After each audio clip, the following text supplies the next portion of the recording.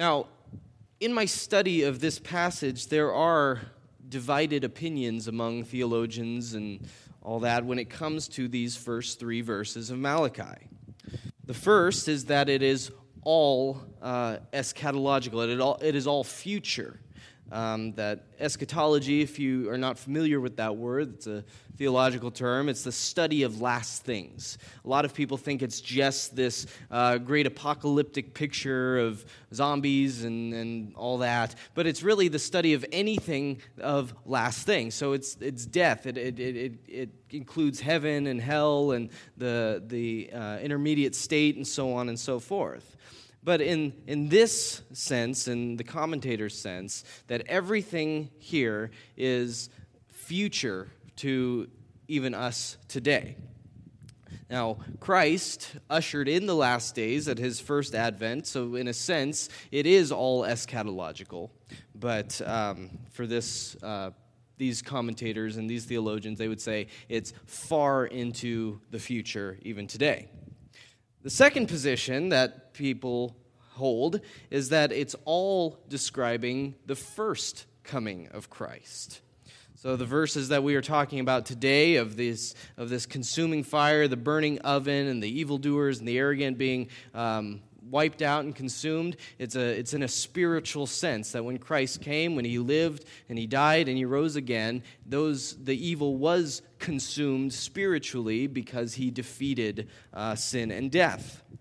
But then there is a third position that I would favor here, and it is a dual fulfillment position, that there was fulfillment for those who were in Malachi's time, who this prophecy was given, but there is also a greater fulfillment at another time.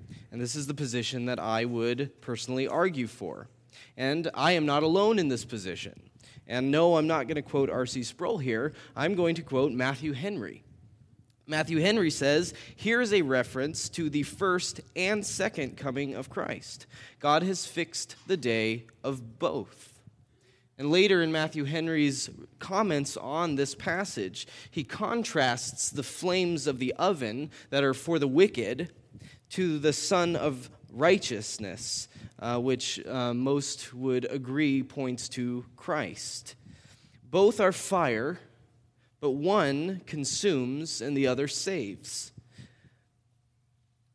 It's not uncommon in the Bible when looking at prophecy to see certain passages have dual fulfillment. This is the one example is when in the book of Daniel it talks of the abomination of desolation. And there is a scene in history when Antiochus sacrifices a pig upon the altar, declares himself God. Then Jesus, in his famous Olivet Discourse, says, when you see the abomination of desolation as spoken of by the prophet Daniel, flee to the hills, flee to the mountains.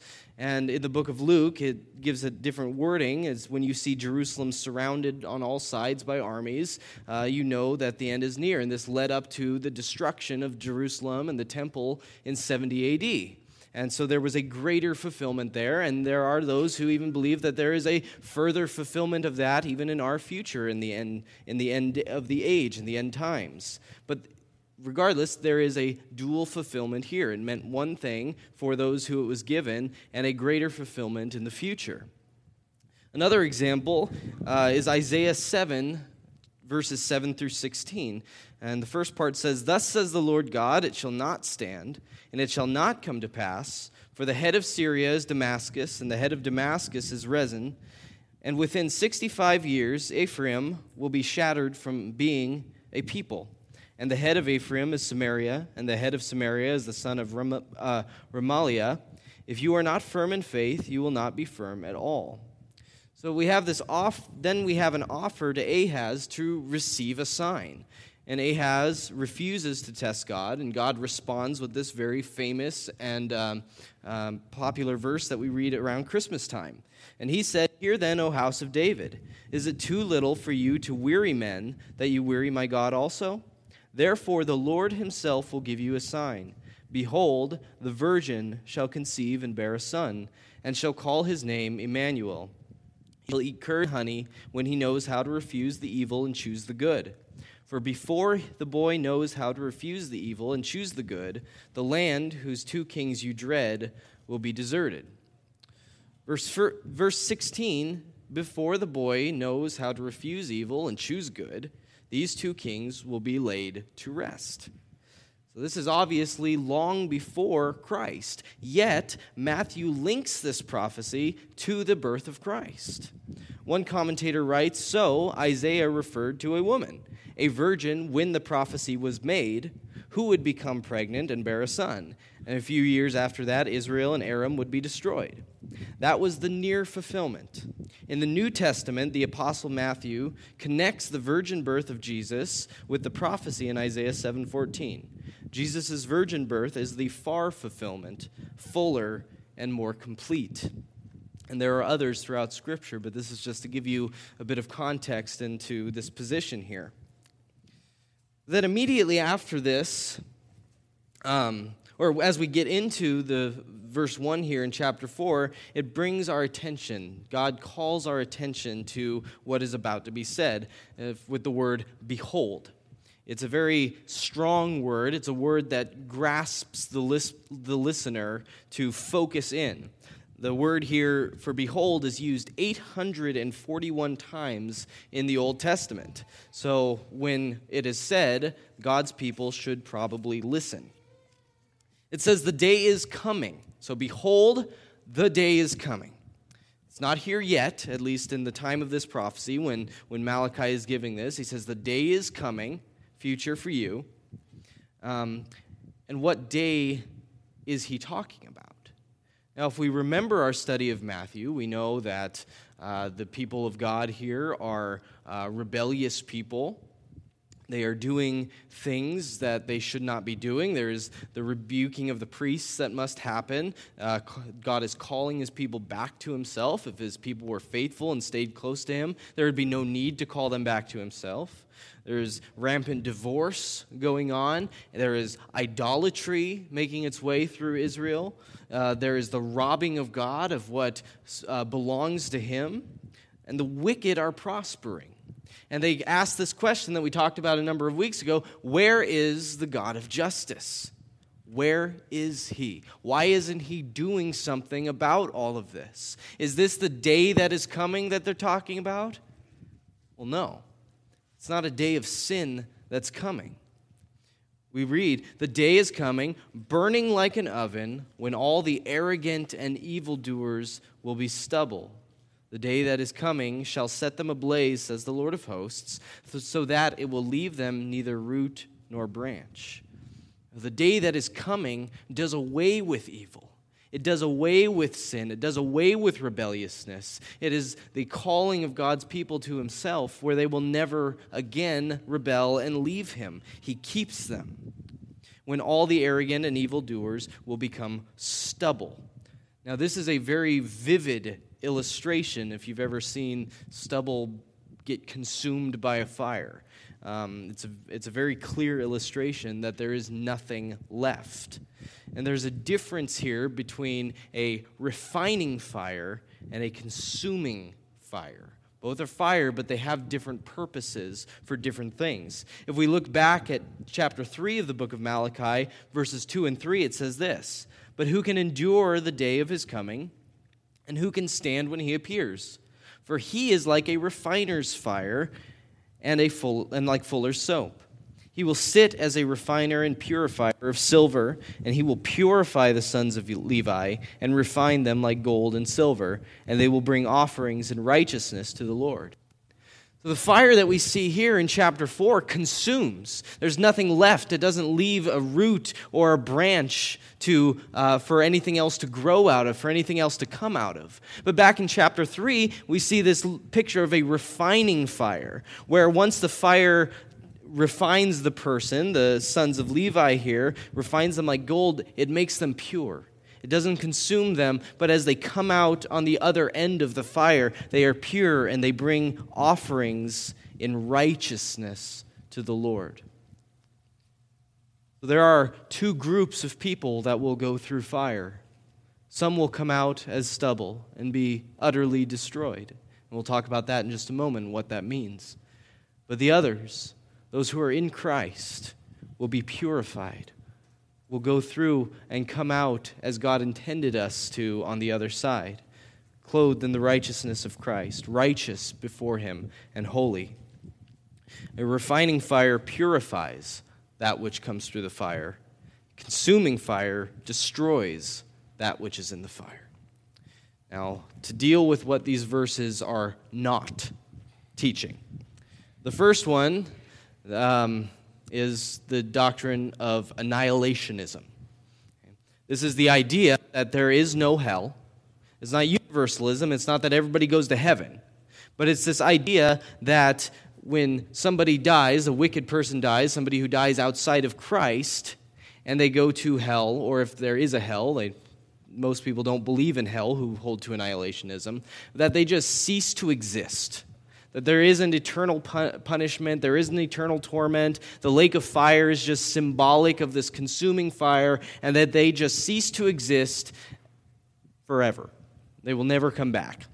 That's not what these verses are teaching. It's not annihilationism. The second is a more common position, and that is the doctrine of purgatory.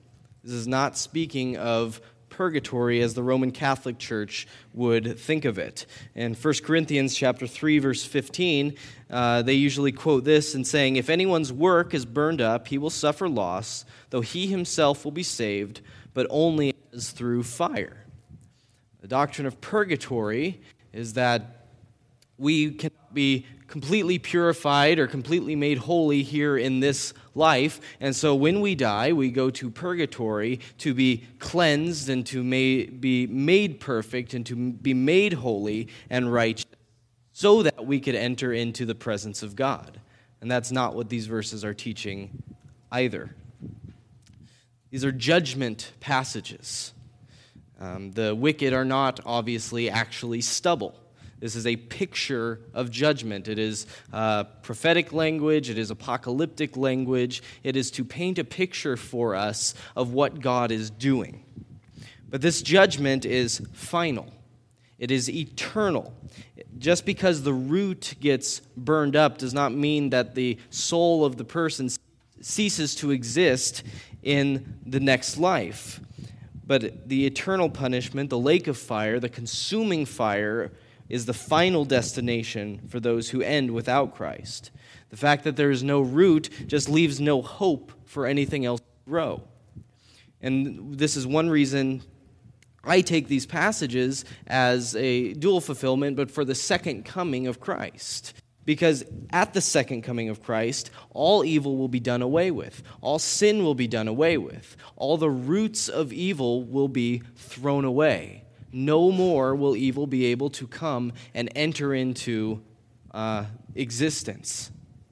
It is over. It is finished.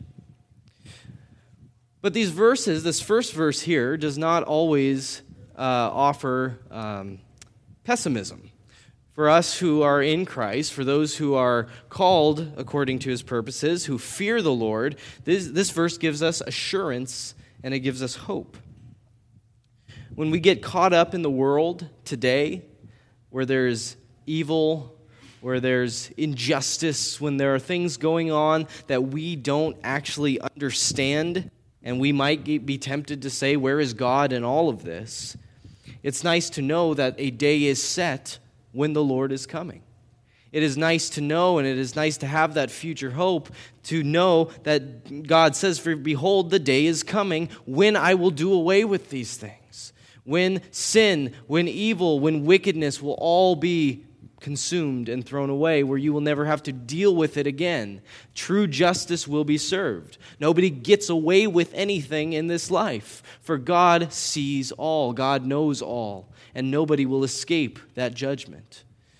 All the more reason to be in Christ, to look to Him as our Savior, to look to Him as our only hope for salvation. For only in Christ will we be able to stand on that day. God is completely sovereign, and our trust in Him is seen in this verse, and His sovereignty is seen in this verse. And it leads us to one of the greatest words in all of Scripture, and that is the word but. And it's this idea that there is something else coming. Now, the word but is not always a good thing in Scripture. If we look at the book of Revelation and Christ's words to the churches there in the first couple chapters, he'll say something good about one church, then he says, but I have this against you. When somebody is saying good things and then follows it up with but, something not so good is probably on its way. But when something negative is being said to you, or you're being critiqued, and then it's followed up with the word but, usually something good and positive is about to come out of the person's mouth. And we see that here in this verse as well. But for you who fear my name. We have those who do not fear God and this destruction that is coming upon them, and maybe the hopelessness that comes from just reading this verse on the surface. And then verse 2, but for you who fear my name. All of this judgment, all of this darkness, consuming fire, of course, we deserve it. We deserve nothing good, but God, in His great mercy, saved us. But God sanctifies us. But God clothes us in the righteousness of Christ. Ephesians 2, verses 1 and 9 is an excellent passage where we see these two wonderful words, but God. Starting in verse 1, it says, and you were dead in the trespasses and sins in which you once walked, following the course of this world, following the prince of the power of the air, the spirit that is now at work in the sons of disobedience, among whom we all once lived in the passions of our flesh, carrying out the desires of the body and the mind, and were by nature children of wrath like the rest of mankind. But God, being rich in mercy, because of the great love with which He loved us, even when we were dead in our trespasses, made us alive together with Christ. By grace you have been saved, and raised up with Him, and seated us with Him in the heavenly places in Christ Jesus, so that in the coming ages He might show the immeasurable riches of His grace and kindness towards us in Christ Jesus. For by grace you have been saved through faith. This is not your own doing, but it is a gift of God, not a result of works, so that no one may boast. Amen. That's the good news. But God is good news for a sinner. Because we all lived according to the flesh. We were once all enemies of God. We once all carried on the desires of our sinful nature in our body and mind. But God, being rich in mercy, saved us. But God, being rich in mercy, sent His Son to die for us. Now, one of the biggest critiques that people have against Christianity, and specifically the Bible, is this idea that there were different gods. There was a different God in the Old Testament than we see in the New Testament. That the God of the Old Testament was angry and wrathful, and he was bitter, and he just had this agenda of destruction. But then in the New Testament, He sends Christ, and Christ is loving and peaceful and just wants everybody to be happy together. They're two different gods. But that's not what I see here. I see a consistent God. I see a God who is angry at sin. I see a God who does not tolerate sin. I see a God who does not seek anybody other than by mercy and other than by grace. I see a God who, even though His people are rebellious and stiff-necked and have constantly turned away from Him over and over again, He says, but for you who fear my name, I'm still here. I'm still your God, and you are still my people, and I still have covenant with you, and I still love you. And even at the beginning of this book, how have you loved us? How have you loved us? They still argue back, yet God is still faithful. God is still merciful. God is still kind to them. It's the gospel. It's a picture of us and our rebellious hearts, our sinful hearts against God. That God does not forget His promises that He has made to us. God does not forget or break covenant with us. But if we are in Christ, we are secure. We are held by Him. We are called by Him, and nothing can pluck us out of the hand of God. God still says to his people, if you fear my name, there is healing, there is salvation, there is restoration for you. The Son of Righteousness here in verse 2, but you who fear my name, the Son of Righteousness shall rise with healing in its wings. You shall go out leaping like calves from the stall. The Son of Righteousness here represents Christ, and most commentators would agree with that, at least all the good ones. Trapp writes this, he was under a cloud in his passion, and break forth against in his resurrection. From heaven he daily darts forth his beams of righteousness and showers down all spiritual blessings in heavenly privileges. Christ is the light that reveals all things. He is the consuming fire for the wicked, but the healing, the warmth, the comfort for those who humbly come to him in faith. Now, wings in the Bible, I think it should be brought attention here, have a few different pictures. The Ark of the Covenant, the cherubim's wings were stretched out over the mercy seat. There is a holiness to them. Isaiah 41 gives us strength. Those who wait upon the Lord shall renew their strength. They shall rise up with wings as eagles. Jesus' lament is a comfort, yet it was not received. O Jerusalem, Jerusalem, the city that kills the prophets and stones those who are sent to it. How often would I have gathered your children together as a hen gathers her brood under her wings, and you were not willing. To reject the Son of Righteousness and the wings of healing that he brings is to reject the comfort of God, is to reject the safety of God, is to reject the salvation of God. In the book of Psalms, in many places, it represents safety. The shadow of your wings is said several times throughout the Psalms. This is Christ. The first coming, the coming of the Messiah, is the spiritual healing and restoration of sinners. He did what he set out to do. He accomplished what he set out to do. He is a Savior, and he saved. He still saves. On the cross, he died, that the ransom was paid, the forgiveness of sins by the shedding of blood, and he rose again to give us that assurance. Now, the second coming, we do not fear judgment at his second coming. We are saved. We are saved through the fire.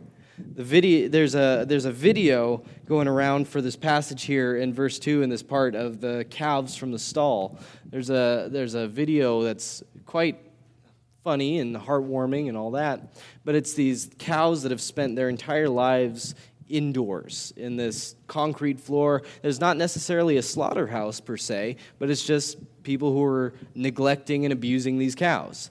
And authorities got involved and they couldn't have the cows anymore. So this team came in, put all the cows on these buses, these trucks, and shipped them off to farmers with these big pastures. And they open the door, and these cows walk out. They're very cautious at first. They're not set foot on to the grass. But as soon as they do, it's if cows could be expressive in their faces, this would be the time. Because there's a change in their posture as they run out into the field, and these are fully grown cows leaping and bounding across this field because they're feeling grass for the first time. They're not shut up in their stalls. They're not prisoners anymore. They are out and they are free. And we have this picture here of you shall go out leaping like calves from the stall. When we are set free, when Christ is our Lord, when we are free from the bondage of sin, when we are free from the bondage of the law, we have freedom and joy in Christ as these cows, as these calves do out in these open fields where they can leap and bound as they will. It's their nature. And the question for you from that is, how often do you think about the joy of your salvation? Or does the truth of salvation just sit on us like, yeah, I'm saved. I'm good. Okay, what do I do about it? Yeah, Jesus is Lord. Or do you find joy in salvation? Does it bring you great gladness? Do you want to leap? Do you want to go out into the world proclaiming the name of Christ to all you meet? And I must confess, I am a timid person outside in the general public. We had an evangelism class last semester at the seminary, and it was a challenge for me. It really was. But it was also humbling because it caused me to really look at myself and think, do I love other people? Do I love other people enough to go up to them, to talk to them, to share the good news of Christ? Do I really desire other people to be saved, or am I just content in myself? There's no joy in the salvation unless you're going out and proclaiming, this is good news. When you have a baby, you want to share it with everybody. When things happen in your life that is good, you want other people to know. So why is it different when we get saved and we call upon Christ as our Lord? Why different? Why are we so afraid to go out and proclaim His name? Why are we so afraid? We shouldn't be afraid of rejection. The world has already rejected you, church. So we have nothing to lose, but we have everything to gain. Is there joy in your salvation? Do you have hope? Do you have gladness? Do you have a desire for your own godliness and for others to come to know our great Savior? Because your place in the kingdom is a place of honor. Verse 3, you shall tread down the wicked, for they will be ashes under the soles of your feet on the day when I act, says the Lord. We share in victory with Christ, treading down the wicked, and they shall be ashes under our feet. This calls my attention to a similar picture. If you look at Psalm 110, verse 1, it says, the Lord says to my Lord, sit at my right hand until I make your enemies your footstool. We share in Christ's victory now, but there is still an enemy out there, and that enemy is death. Death is still a reality and something that we must face. Now, Paul quotes Psalm 110 in 1 Corinthians chapter 15, verses 21 through 27, says, for as by a man came death, by a man has come also the resurrection of the dead. For as in Adam all die, so also in Christ shall be made alive. But each in his own order, Christ the firstfruits, then at his coming, those who belong to Christ. Then comes the end, when He delivers the kingdom to God the Father after destroying every rule and every authority and power. For He must reign until He has put all His enemies under His feet. The last enemy to be destroyed is death. For God has put all things in subjection under His feet. Death, burial, and resurrection of Christ is Christ's victory over sin and death. It's Christ's victory over His enemies. Now, the final realization of this will be at His second coming. Christ has victory over death. We have victory over death in Christ. But we still experience death. We still see death. Death is a reality. But the final realization, when Christ returns, death will be thrown into the lake of fire. Death and the grave will be no more. As we saw in Ephesians 2, we were all once enemies of God. But we were made friends of God. We were adopted as sons and daughters in Christ. So are you the calf leaping for joy from the stall this morning? Or are you the ashes that will be tread down under the feet of Christ? Will you be a footstool, or will you reign with Christ in His kingdom? There is one hope, church. That is the hope of Christ. His death, burial, and resurrection, His victory over sin and death. He makes this plea to you today. I make this plea to you today. If you are here and you do not know the Lord Jesus today, I pray today will be the day of your salvation. Call upon His name in faith as the Son of God, as your Lord, as your Savior. Repent of your sins and turn to Him. Flee from them and flee to Christ. And if you are here today and you are called by God and you are enjoying the salvation that Christ brings, then this is a glorious day that we look forward to, church. A glorious day when death will be no more, when all of Christ's enemies will be finally defeated, when the wicked shall be no more, and righteousness will be a reality. But there is only hope in Christ. Let's pray. Father in heaven, we are thankful for your words. We are humbled by them. Lord, we know that Christ is our only hope, our only way of salvation, our only way to you.